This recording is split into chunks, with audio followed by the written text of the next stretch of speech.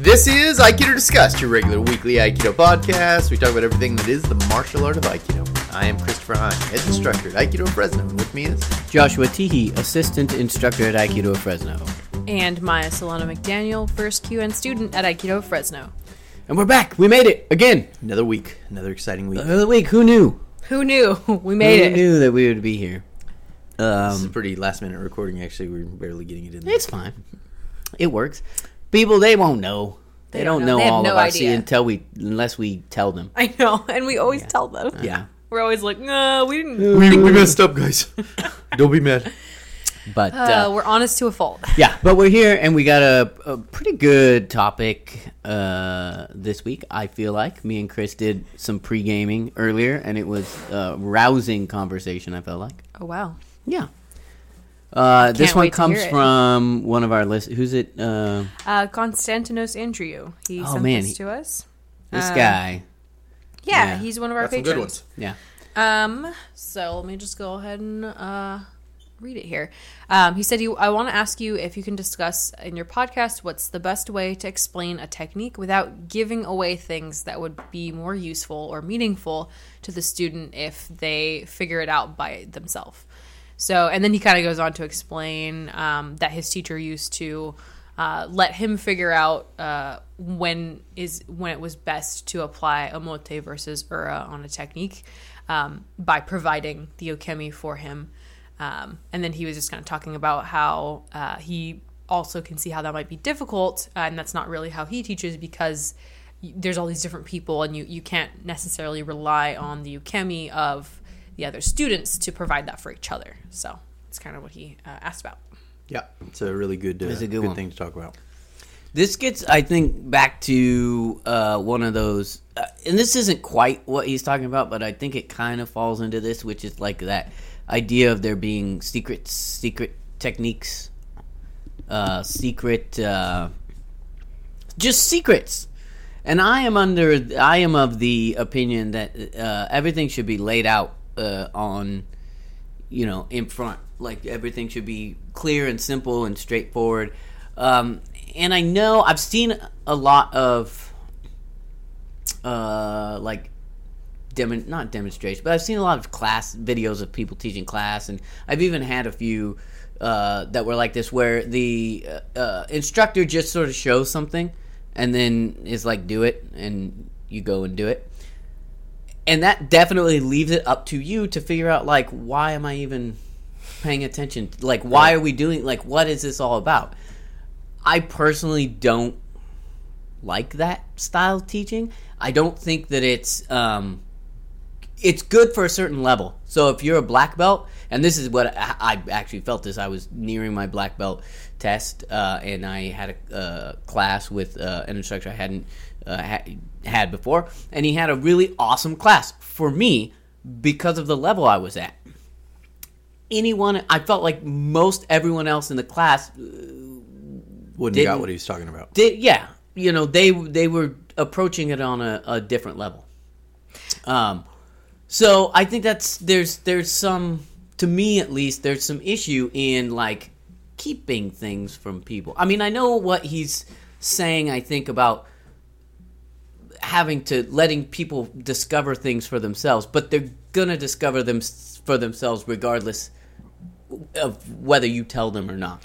I don't know. I think what I got from the question, at least, was not so much the, like, secret techniques kind of read, but more that, like, it's important to let people, or at least his teacher valued, letting people feel something and learn how to read a situation, which I think is important, and it's something that we should be teaching is, here are two different options. Can you feel which one is appropriate in this situation? And that's fine, I think, if it's set up like that. Like, if it's set up like, we're doing some stuff, keep an eye out for these things that might appear, as opposed to just doing two different techniques and expecting the person to understand why we did two similar yet different techniques.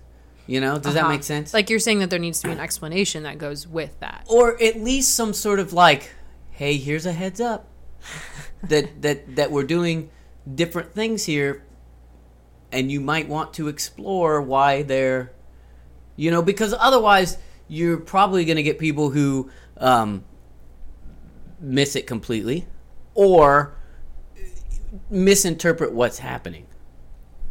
That's my thought. It's a super complex thing. So for a little while, I was on this kick of experiential learning, which basically just means like you do a thing, and no one tells you if it's right or wrong. You just discover it all for yourself, right? Like, and I thought it was really cool, and I actually wrote up a way to kind of learn martial arts like this, and I thought it was cool, and it's actually not far from the structure I used to teach my self-defense class, which is like, mostly I just throw people in there. So like it's like, hey, you're going to wrestle for 3 minutes. Here are your baseline objectives. Do that.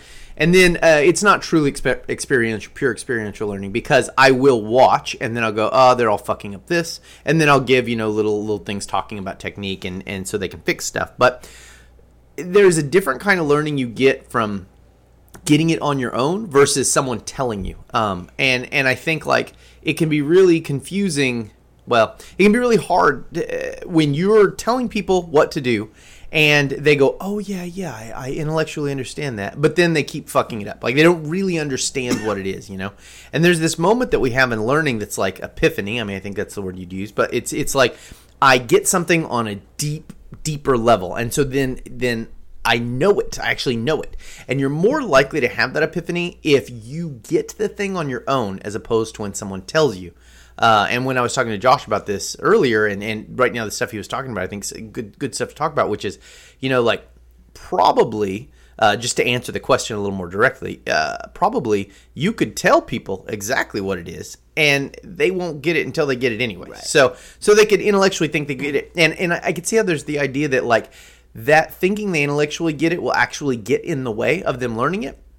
But I don't think it will if they're an honest student, because they'll keep asking, like on one level or another, even if they're saying like, oh yeah, I understand that emote or dominant techniques or receptive techniques or whatever the specific question is, right?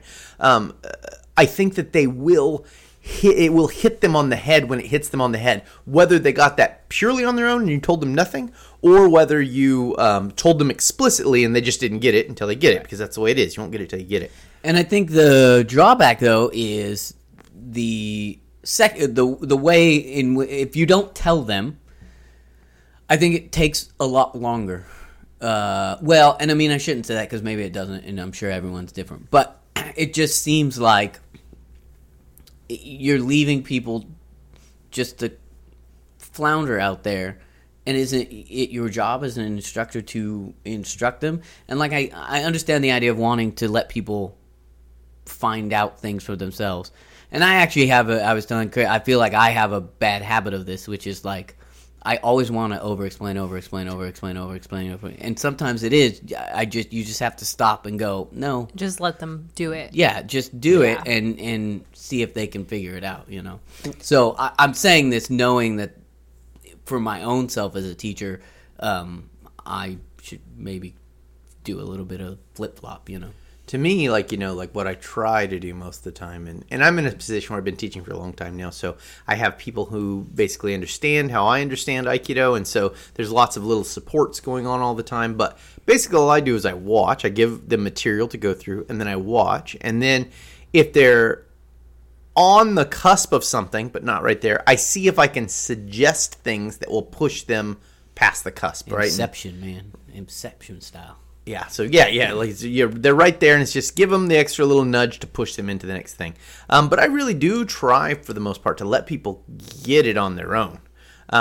And like I do it in multiple stages, though, which is like, when I get up and give the explanation of the class, and I know this isn't going to work, but I do it in case someone's listening, I explain everything of importance about the thing I'm presenting. Mm-hmm. Meaning I explain like, these are the things you're going to get hung up on. This is the reason why you would do this. It relates to these other things in these ways. And I hit it like that, and I just go through it. And I'm not expecting 99% of people to ever understand that. but it is collecting in their head, right? And so like that's kind of always in their head. And so when they're ready to get that, those lessons will flood them all of a sudden, and they'll go, oh, that's why you do that. Oh, I get it, right? But I'm not expecting, like I'm never expecting to sit down with a student and have an intellectual discussion with them and them go, oh, I get it now, because they're never I can do are. Aikido now. Yeah, Woo. it's never. Yeah, Matrix only. Neo can do it when plugged in. But other than that, no one's going to get it. And so then after that, I do the best visual demonstration I can of it. And then I let them fuck up. I just let them fuck up over and over and over. And that's great. They fuck up, And if it's bad or wrong or off track, I try and push it in the right direction. But as few little nudges as I can give is what I want after I've done talking and showing. Like, it's like, here's what it looks like. And here are the things you should know if you're picking up on this intellectually. Other than that, let them mess up, Right. And I think it is important to let them mess up. I think it's also important, but you also have to be willing to step in and correct things, because I think it is also easy to get off on, bad roads or bad tangents. Yeah, and as I said, like I can teach that way now because I've got a lot of people who understand how I teach the system. But the only things I really jump in on are like Uke's taking weird ukemi that the person can't get any feedback as to what that technique is, and then I usually just try to correct Uke. Like I don't actually correct Nage as much. So like meaning if you have if you're doing ukemi and someone's taking ukemi for ikkyo and they're turning their back constantly, and that turning the back constantly makes the ikkyo omote say come off poorly. I will go in and correct the uke, and I usually don't correct the uke by telling them what's wrong. I do an ikkyo and they turn their back on me, I dump them with iri minage, right? So like that's the way I do it, and I go, see, that's why you wouldn't turn your back. And then if I correct the uke, then what'll happen is the nage will correct themselves, right, because they'll hit the right resistances. Yeah, it seems like it's a delicate balance between like creating the right scenario for people to learn in, and then letting them play in that safe sandbox that you've given them. Right. It's like it's not like taking a toddler and just letting them run free in a park with no fences. Right. You can't just let them go. And they're gonna pick up shit and eat it, and you know what I mean. Like you have to give them a boundary. But like once you have that little area, then that you can let them fall safely and play and figure things out. Part of it is letting them eat shit once, and go like, oh, I don't like shit, like I mean that's part of the but it's like you have to, as a teacher, you have to assess, what are we here to get through today? What can I reasonably expect from this student? And what can they get with the people they're working with today? So there's just some classes you have to give up on, and he was saying, and this is real, like he was saying, oh, my teacher took ukemi for me for omote and ura techniques. And so he could physically provide what omote and ura were, so that he knew, that Konstantinos knew, what was right for when, right? And that's awesome, and it's a great way. And if I get to work one-on-ones, I a lot of times do that. I don't really talk too much. I just take ukemi and then give them the right pressure so they get it. But you can't do that all the time. And so like what he's saying is like, oh man, it sucks because with a regular class, I don't have the caliber of uke to help mold nage, right. And so to me, being able to crystal clear explain to uke the scenario is part of the goal you want in that, right? And then like, so not that you don't, you definitely don't hide it from nage that like, oh, this is what you're doing, but you make sure you're clear to uke, like, look, you wouldn't do this because of this, you wouldn't do this because of this, and this is not an option you're taking now, whatever the set is. Well, I will say though that I think ultimately you learn a thing on your own when you learn, like, that's regardless. Right. Yep. And we've told the story on this podcast before, or maybe we haven't. There was a moment when we were talking about Haragi. Well, we weren't talking about, but I discovered it for myself. And it really was. Now, Chris had been saying these exact things for months, years at this point, probably. I had heard them, and I probably repeated them, and I had probably been doing. But one day it hit me just clearly. And I don't even remember what we were doing, but whatever it was at that time made it crystallized it for me. And that was the moment that I knew it, right? And did you tell me about it? Of course. But I still discovered it on my own. Right. And I think that's all of training. I mean, that's what the training is. So it's like, I wouldn't I wouldn't be afraid to tell people what it is that's going on, because they may or may not be ready for it. And ultimately, even if they're told, they still have to experience it to live it in order to get it, right? I just had this experience today at work. I'm still like, maybe 3 or 4 months into a new job, and people have been telling me, hey, you should wait to do this thing until a little later in this process before you take this step. And I got all excited, and today I was with a client, and I was like, let's do this thing. And people had told me, hey, you should probably wait until later to do this thing. You should probably wait. And my coworker even told me today to do that. And I'm like, no, it's fine. And then I went over and talked to someone else, some other expert, and they were like, yeah, you shouldn't do this right now. And I was like, dang. And so like it finally hit me after all these people telling me you shouldn't do this thing, that like I should not do that thing. And they were recommending it and letting me kind of do it anyway if I wanted. But I had to have it multiple times and then have that experience and be in the moment. And then be like, oh no, I should not do this thing. And I kind of think what's going on, I mean, I think this is a great example, because I think this is what Konstantinos is asking, which is like, how do you let them get it on their own and not make it about telling them, And I think part of it is just let them sit with their practice on their own. Don't worry about hammering it in their head. I mean, you still tell them, but you don't, I always say it's triage, right? So, like, I look at a student and I decide the biggest fuck-ups they're making, and then I try and correct those, and then I let a lot of shit fly. Because you can't fix everything at once. You only have so much attention. And so it's like, I go, oh, your footwork sucks. And so, like, I have them hit the footwork, and I try and explain it to them.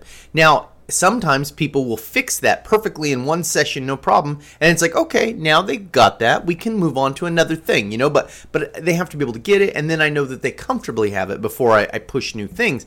But they are still always learning it on their own, right. And I think, too, like, I don't know, I was thinking about some of the parallels between my own job and training any martial art. But, like, at first, what he's talking about is his teacher helped him to... his teacher put a decision in front of him and said, what would you do? Is this Omote or is this Ura? What would you do in this situation?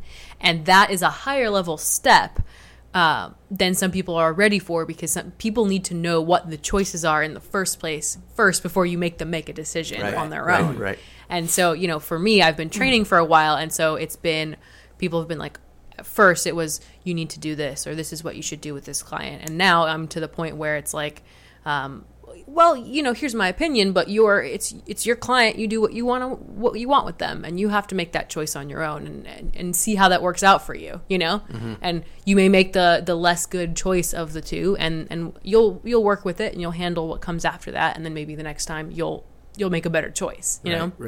I think that's an important part of training is setting people up in a safe situation to make some bad choices and learn from their own choices and see why that maybe would work out or maybe it wouldn't.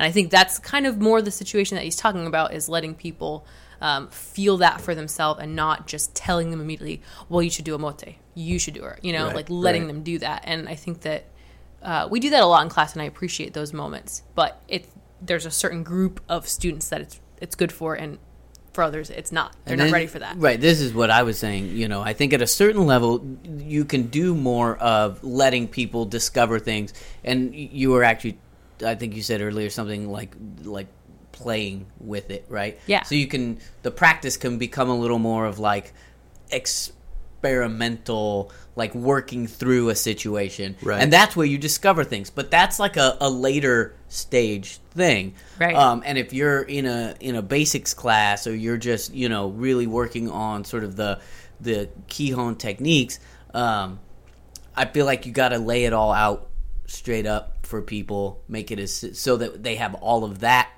down, so that when you get to that next level, that next step, they have everything in place to be able to play and kind of discover the higher level things on their own. Right. Because they shouldn't, to me also, truthfully, like, Ura and Omote isn't something you should have to discover on your own. It's something you should be told straight out, right? The use for Ura and Omote, you should be told straight up, right out, because it's so fundamental to what we do. Now, whether you're going to get it or not, who knows? Right. But, right.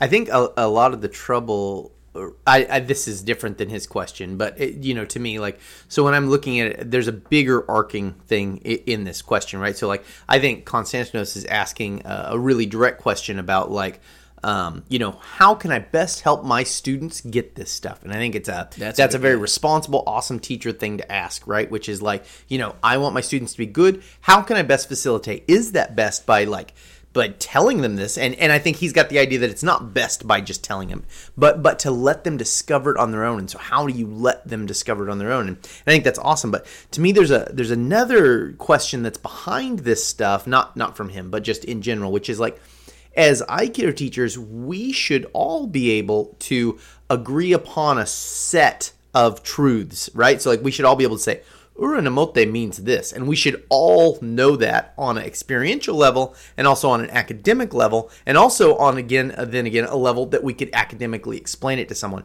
Now, the reason we need that is because overall, what we need to do is strengthen what the system's doing, so we're all clear about it. And then when we're 100% clear about that, we can take different methods with each student individually to help them get what they need and how, Right. And it's like, I think, him asking the question, I think it's a cool question to ask, but it's like, I think he already knows the answer, which is the more he can give that situation to the students, the better it will be for them to learn it. Right. And that's going to happen whether he tells them directly or not tells them directly, like, because they won't, like, academic learning and intuitive learning are two different things. Right. And so like, he's asking like, I want them to get it on an intuitive level and not just an academic level. And so I think he's scared that like telling them academically will retard their intuition, right? Yeah. But I don't think that's true, especially not in any student who's really trying to get it. I mean, maybe if you got a guy who's just punching a clock, but it Right. kind of doesn't matter what you do with that guy anyways, because he's probably not going to get it, you know? He's not interested in getting Right, that's exactly right. So- But I don't think trying to like hold back academic information is going to help their intuition very much. And I think, in fact, it might be the opposite, which is like, you can tell them they're not going to get it, and then just let their intuition work, and give them the opportunities to see that. Go ahead.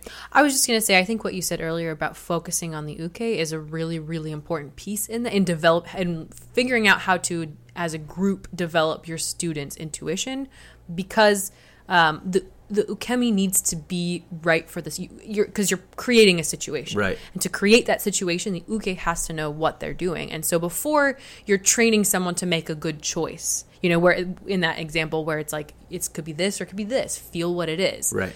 And you're training that feeling, that intuition, and reading the situation. Before you can have someone read a situation, there has to be a situation to read. That's right. And so like the pre-work on that whole situation is to have to train some good ukes, including even the lower students. There can be you can work on training them to create the right kind of situation. That's right. And give the right kind of ukemi, and so that's all the pre-work that you have to do in order to like make sure that they're creating the right situation for everyone else. Right. And I think part of that is, I know you got something to say, I'm sorry. But I think part of that also is like, as the teacher, be crystal clear on all the opportunities at that moment, right? And this might sound weird, but, so when we're doing, say we're doing Ikkyo-Motte or something, right? When Nage takes the elbow for the Ikkyo-Motte, there are several responses that uke could have, right? Uke could turn their back. Uke could force their elbow down. Uke could overpower like a kokyunage. Uke could run away, literally. Uke could straighten their arm. Uke, there's a ton. I mean, that's a small list, but I could go on for a long time. You need to understand all the options that uke has in that situation, and then you need to explain to uke why those other ones are not what they're doing now, right? And then by doing that will clarify for uke, and that will also clarify for Nage why that situation's happening. And for Nage, both on the academic level, as you were just instructing uke, and then also on the intuitive level, as uke provides the right ukemi, and they get it, I think you're right. Focusing on the uke helps the Nage learn what the thing to do is. I was going to say, I think, the intellectual knowledge is something that like, a lot of times we throw a ton of stuff at students on an intellectual level, but I think, what you were saying is 100% right, which is like, it's not all going to stick one thing is going to stick, one thing, and those build. So I think you do just give it to them, regardless of whether they know it or not, because it does help in the body of it. In some ways, every class is a clean slate. Well, and then talking about, like the self-defense class, for instance. So, we do some wrestling, and there's not a lot of instruction in terms of, like, the techniques. Yeah. But there is a general underlying, here's what's happening, here are your goals. And then you can work within those goals. Right. So you at least have to give them that much.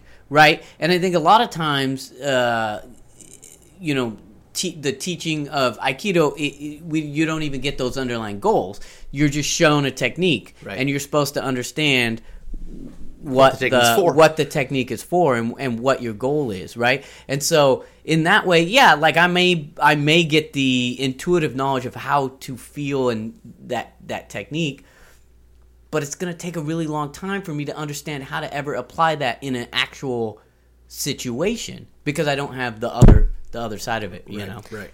Yeah, I sometimes I was thinking the other day, this is kind of tangential, but like transmitting Aikido to students, so you can focus on, say that Aikido was a poem or a passage of some kind, and you couldn't write it down. You had to give it to someone orally. Right, yeah. You could choose to teach them the thing by, by saying the exact words, right? We the people, in order to form a more perfect union, like say the exact words. Or you could give them the gist of the thing and say, pass along this message. Here's the essential message of this thing. And eventually, like if it was a game of telephone or something, if you were just memorizing the words would get dropped here and there because that's what happens. People don't remember things the whole way. And then you'd have some garbled message that you wouldn't exactly be able to disentangle what that meant or decipher what it is because the focus would be on the surface level, the words of it, rather than the actual message of the thing. And I feel like that's kind of this, is if you're not setting up what is the goal of this thing that we're working on, then what you're doing essentially is just giving them some memorization. Oh, just tenkan here, raise your arm there. And there may be some memorization to that, which looks like intuition, but at the end of the day, people leave the dojo for 6 months and then forget what the and it might even be intuition for that exact moment of that thing, but they have no idea where that thing would ever apply in an actual string of situations. That's why you get people who can't understand, like can't really do Jiawaza very nicely because they don't understand how the series strings together. Right. Yeah. When I was still a student, and I'm still a student, but when I was exclusively a student and not a teacher, and thinking about starting to teach, I remember watching a thing go down with my teacher, and basically there was a way my teacher wanted a thing to be done, and there was another guy who was assistant teaching in the dojo, and he didn't want to do it that way. Right? It was a trivial little thing. And I remember thinking at the time when I was watching this unfold that I was like, this kind of sucks because as the teacher, so for me, and this is the way I feel now to this day, which is like you're a teacher and you have an assistant teacher and you have a way you want to get things done. And that is the way that the school does them because you're the head of the school. And so that is the way it is. But at the same time, you don't want to stomp on your assistant teacher's creativity and their ideas about things, and like you don't want to stop their ability to explore and find things out because they are growing and getting good also, and you want they're them still stepping in traps and making mistakes and learning from those mistakes also. Right, and you want them to become your peers, and even if they became better than you, that would be great because then there's someone better at the school, right? So that is what you want. And so like watching this unfold, then I was like, oh man, this is so hard.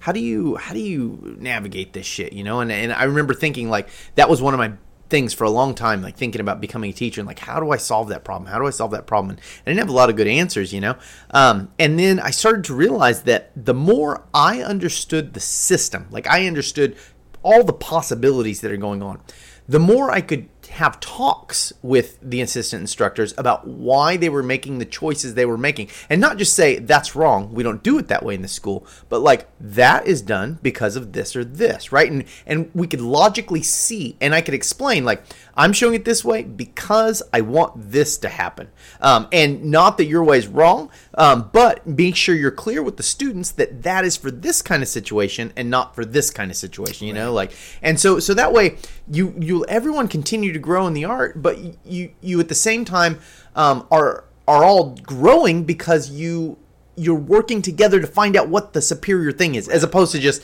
this is the goal, and kind of like the thing you guys were both saying, and it's like either playing the telephone or just do it this way, right? It's like if you're doing that, then you're stopping the growth of the system for all involved, you know? Right. And so like, I guess to get back to Konstantinos' question, it's like you need to be clear about what it is you want them to get and why it is you want them to get that thing. So then provide everything around it that way, you know? Yeah. And that's not anything he didn't say himself, you know? I think he knows the right answer.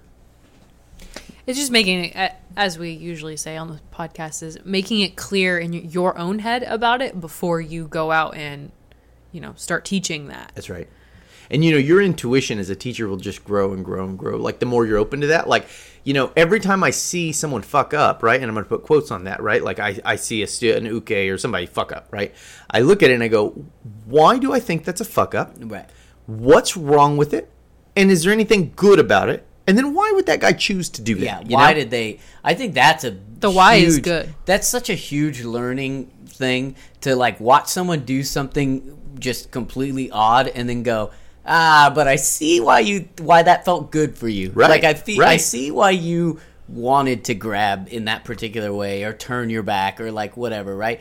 And that can be a useful thing, right? To be able to go like, you're turning your back. I know why you're turning your back when I'm trying to do Ikkyo. Stop it. Right. Right. Well, because then you can I mean, just on the basic level of speaking to a person about what they've just messed up, you can say, I can see why you did this. Right. That's totally understandable. However, this is what we're trying to train instead of that. Right. And it makes someone feel like, oh, yeah, I'm not stupid. I just did this because of this thing. No. But instead, we're going to work on that thing. And chances are, it's something that everyone does. Right, exactly. Because the more that I've experienced anyway, it's like, here are the problems, and there's not many, but these are the problems, and they're universal, right? Yep. It's not like you're the first person who's ever thought like, I'm getting Ikkyo, turn around, or like, grab some weird way, or. But you'll never realize what you're talking about right now if you only go, oh, that's wrong. That's different from how my teacher showed it. And I think this is also probably at the heart of his question, which is I don't want to just give them an academic thing. I want them to see why that's a good thing. He wants them to engage with it and to actually think about what would be the good thing here. And I think that's a problem that a lot of people that we need to stop doing in, inter-dojo wise. Like when we go to other people's seminars or we visit other people's dojos, a lot of people are very good and respectful about it. But I've heard people complain about people saying, well, that's not how my sensei teaches, or that's wrong, or correcting someone when you're at someone else's seminar or something from the place of just, that's wrong because it doesn't look like what I do, And there's a lack of analysis as to why maybe it's not wrong. Nobody thinks, like, it seems like people aren't stopping to think about, well, maybe their teacher taught them this because this thing, or maybe they're choosing to do this because that thing. I remember years ago reading this insane post on thread on IQWeb. This is, I don't know, 20 years ago, 15 it's years IQWeb, ago. So that's how long ago. But I remember two people or two factions arguing about the proper way to Shiko backwards. Oh, and one was like, oh, it has to be on your toes, and the other was like, it has to be on your knee, and it just, and I'm reading it, and I was like, those are both valid ways to go backwards in Shiko. Why would you argue about it? Like dogma, right? Exactly right, and that's how that came into my mind. Is it's like it's just this dogmatic, like my teacher said this, so that's the way we do it. Well, why? Why did your teacher say that? And I wasn't getting a lot of that in it. That they really knew what was better about one way or the other. Or a bigger question, which is, why is Shiko backwards fucking important? Right. I guess we could argue why that is, but it's just, it was such a funny thing, and so it's like that stuff catches us up all the time as a system. We're like, well, Yamada says this, and Yamada's smart. So, and it's like, yeah, Yamada's smart, but Yamada's working towards this one angle. And, Saito's not working towards that angle. And so it's not that either one of them are right or wrong. It's like they both got different ideas about what they're doing, Or like, this is Shiota. Well, Shiota was 5'0". And so this worked better for him this way. But then Seagal doesn't do that way. Well, he's 6'7", so he's a different animal, Like, there's tons of stuff like that we don't investigate why they want to do it that way. It's just, my teacher's right, that teacher's wrong, And it's funny to me because those are often people that claim to be, growing in their own art and stuff. And it's like, any field that I have ever learned even a little bit about, I've realized that, there's not really a huge consensus on things. You know what I mean? Things are gray. They're not black or white, Even like learning about like medicine, and being like, oh, wow, doctors don't really actually know that much about a lot of things. And they're guessing a lot of the time. And that's, not a slight towards doctors. It's just, it's a field that's constantly growing and learning, and people are arguing about different diagnoses, and you know what I mean? And so it's like, to think that martial arts would be any different, that it would be all straightforward and this is right and this is wrong and there's one perfect magic technique, it's silly and like kind of immature, Right, yes. It's like, I feel like learning that there's so much gray area is like an important step to actually being an active martial artist, Yep. All right, folks. Oh, we're there? I don't know. Well, we're 36. I was going to say, though, that I think he is correct in that, like, it has to be approached from both sides. Yes. Ultimately the person does have to figure it out for themselves. Yes. They have to, and ultimately they will. I mean, so it's like you can build and build and build, but ultimately they're going to have that mental whatever. But it has to be both. It can't just be, I understand it on an intellectual level. Right. You have to be able to feel it. To know why. To know, That's the intuition, yeah. And, there's so many times that I personally remember moments when the technique, like I felt the thing and that technique was in me after that. Yep. So, like, it's 100% a true statement that, you have to learn it, know it for yourself. Right. Well, I think that interaction between teacher and student is so, like, it's a relationship, and every relationship between teacher and student is different. And so the hard job for the teacher is to see that relationship as unique and actually interact with the student and figure out what they need and like listen to them. And it doesn't mean that the student's able to say what they need, but watch and listen and see, what is this person, what kind of problem can I present them with to help them solve that? Or how can I create the correct, playground for them to play in to figure it out, and how can I also help all these other relationships interact with each other, because it's not just me and the student, it's me and the student, another student, and another student, and help them all interact with each other so that it's the best learning environment for everyone. And that is kind of a daunting prospect, but I also it's cool. think it just occurred to me that it's like part of this also is that there's two different things happening. So like if we're talking about techniques, I have to learn that on my own, intuitively, bodily, physically, the thing. That cannot be, the instructor can't help with that. That's right. Really. Yeah, that's right. So all you can do is provide the underlying context. And if you don't, you're doing a disservice, because the underlying context is what allows you to put that technique into the system and then actually know and understand the system, like all of the pieces that you know intuitively. That's right. Right? So like I have to know it all intuitively, but it's all a bunch of little pieces. Right. That I can only push together if I have the other part that my instructor the system, right. gives to me, right? So you you have to have both, right? Can't remember what teacher it was who said, the teacher only lifts up the corner, so like if you're trying to to pick a box up off the ground, right? What the teacher does, so like, imagine there's a real freaking heavy box, and you've got to move the box. And you're trying to pick it up, but you can't get your hands under it to pick it up, And so what a good teacher does is they know how to, like, get the corner up. And they can't carry the box for you. You got to carry your own fucking box. But what they'll do is they'll slide their finger in and get just the corner up. Right. And that allows you to start getting underneath the box. Right. And then once you can slide your hands in the box, you can pick it up and take it where you need. But the teacher can never lift the box for you. Right. And so I think this is at the heart of what he's asking too. Like, he wants methods to give the students, right. to just get the corner up for them so they can pick up the box. And I think the things that we're recommending right now are like, learn how to create the playground for them to play in order to do that. And there's lots of ways, and one of the big suggestions I think from this was try and make the ukes make the right choices, right. and be able to explain to them clearly why the uke would make that choice. I think it's always a bad approach to tell uke, don't do it like that. Right? It's a much better approach to say the way you're doing it would be good or bad for this thing, right. but not for what we're doing right now, right?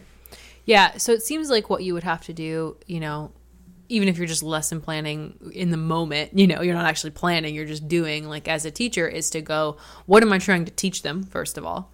And then from there, what kind of situation can I create to make, to help them see the moral or the lesson right. of the story, And then if the uke is doing something that's not right from that, then you have to take, parentheses, go into that specific thing and go, okay, how can I create a situation to where uke doesn't want to do that stupid thing they're doing and do the right thing that they're supposed to do, right. That's right. In your example of the, turning your back, turning that into an arimi nage and having, providing them with that.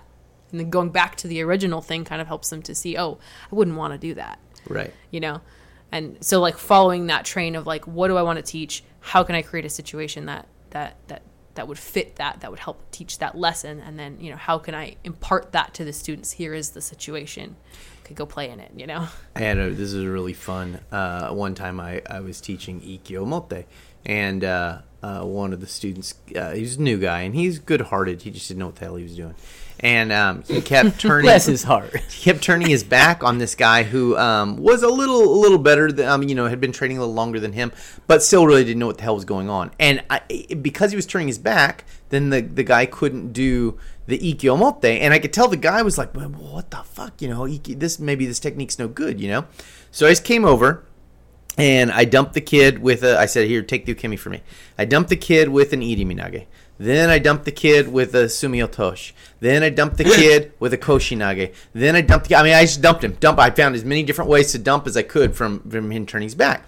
And then at one point, I was throwing him pretty good. At one point, he was like, I don't understand. And I'm like, what don't you understand? And he's like, why do you keep throwing me in all these other ways? And I said, you tell me, why can I throw you in all these other ways? He's like, well, I keep turning my back, and every time I do, you throw me down like that. And I said, how could you stop me from doing any of those other techniques? And then he did perfect ukemi for Ikkyo-motte. And then I took him down. He goes, oh, but then you'll just do that. And I said, what are we working on right now? Right. And he's all, oh, and it was like this revolutionary moment. But see, he learned that for himself. That's right. He totally learned it for himself. Right. But it's like, just create the right environment. And then after I screened out uke, Nage took care of himself. Right, he understood what the technique was for. That happens a lot. I feel like it's pretty common.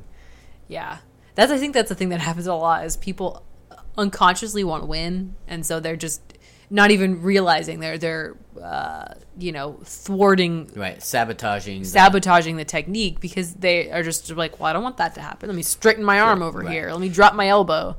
And if you as a teacher are wise to them doing that, I'm always watching my students for what unconscious shit they're pulling. And then I'll just point out, you're doing this unconsciously. And here's why you're doing that. There's nothing wrong with it, but that's not going to provide this. And I think we'll get there. Yeah. Usually it's like we're doing a little kind of circle or a loop, and people are like 3 steps ahead right, on the loop, right. And it's like, all right, we'll get there, but we're not there yet, dude.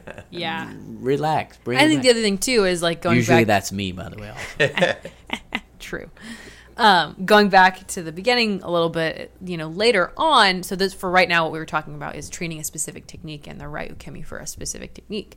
But later on, maybe you do want to train them to adapt to whatever uke does within a certain situation. And so just be clear with them, hey, now is a time where you can adapt, and Nage, it's your job to work the techniques that we've been working on and listen and feel what they're doing. Right. And I mean, that comes down to like being clear as a teacher, like what's Kihon practice, what's Kino Nagare practice, what's Jiyowaza practice, what's Kanren practice, what's Kaishi practice, like what practice are we doing and what's clear, and you can explain to students when we do Kanren, that'll be perfectly acceptable to do. But right now we're doing Kihon and the Kihon situation is XYZ, And I think that's actually a good point, is understanding those differences, because I think sometimes people they don't, the training methods piece is important, that you're doing a Kihon technique in motion, right? So but it's still a Kihon, so, and that's different than the Jiyowaza that you want to do. Yep.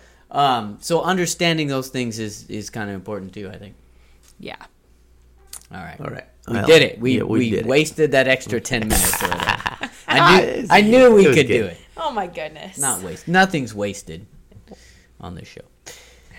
Just my time. No, I'm just kidding. So we will thank our patrons for all the greatness. It was awesome. I know. Now, everyone, we will thank our patrons. Maya, take it away. To the list. To the list. I don't hold the list.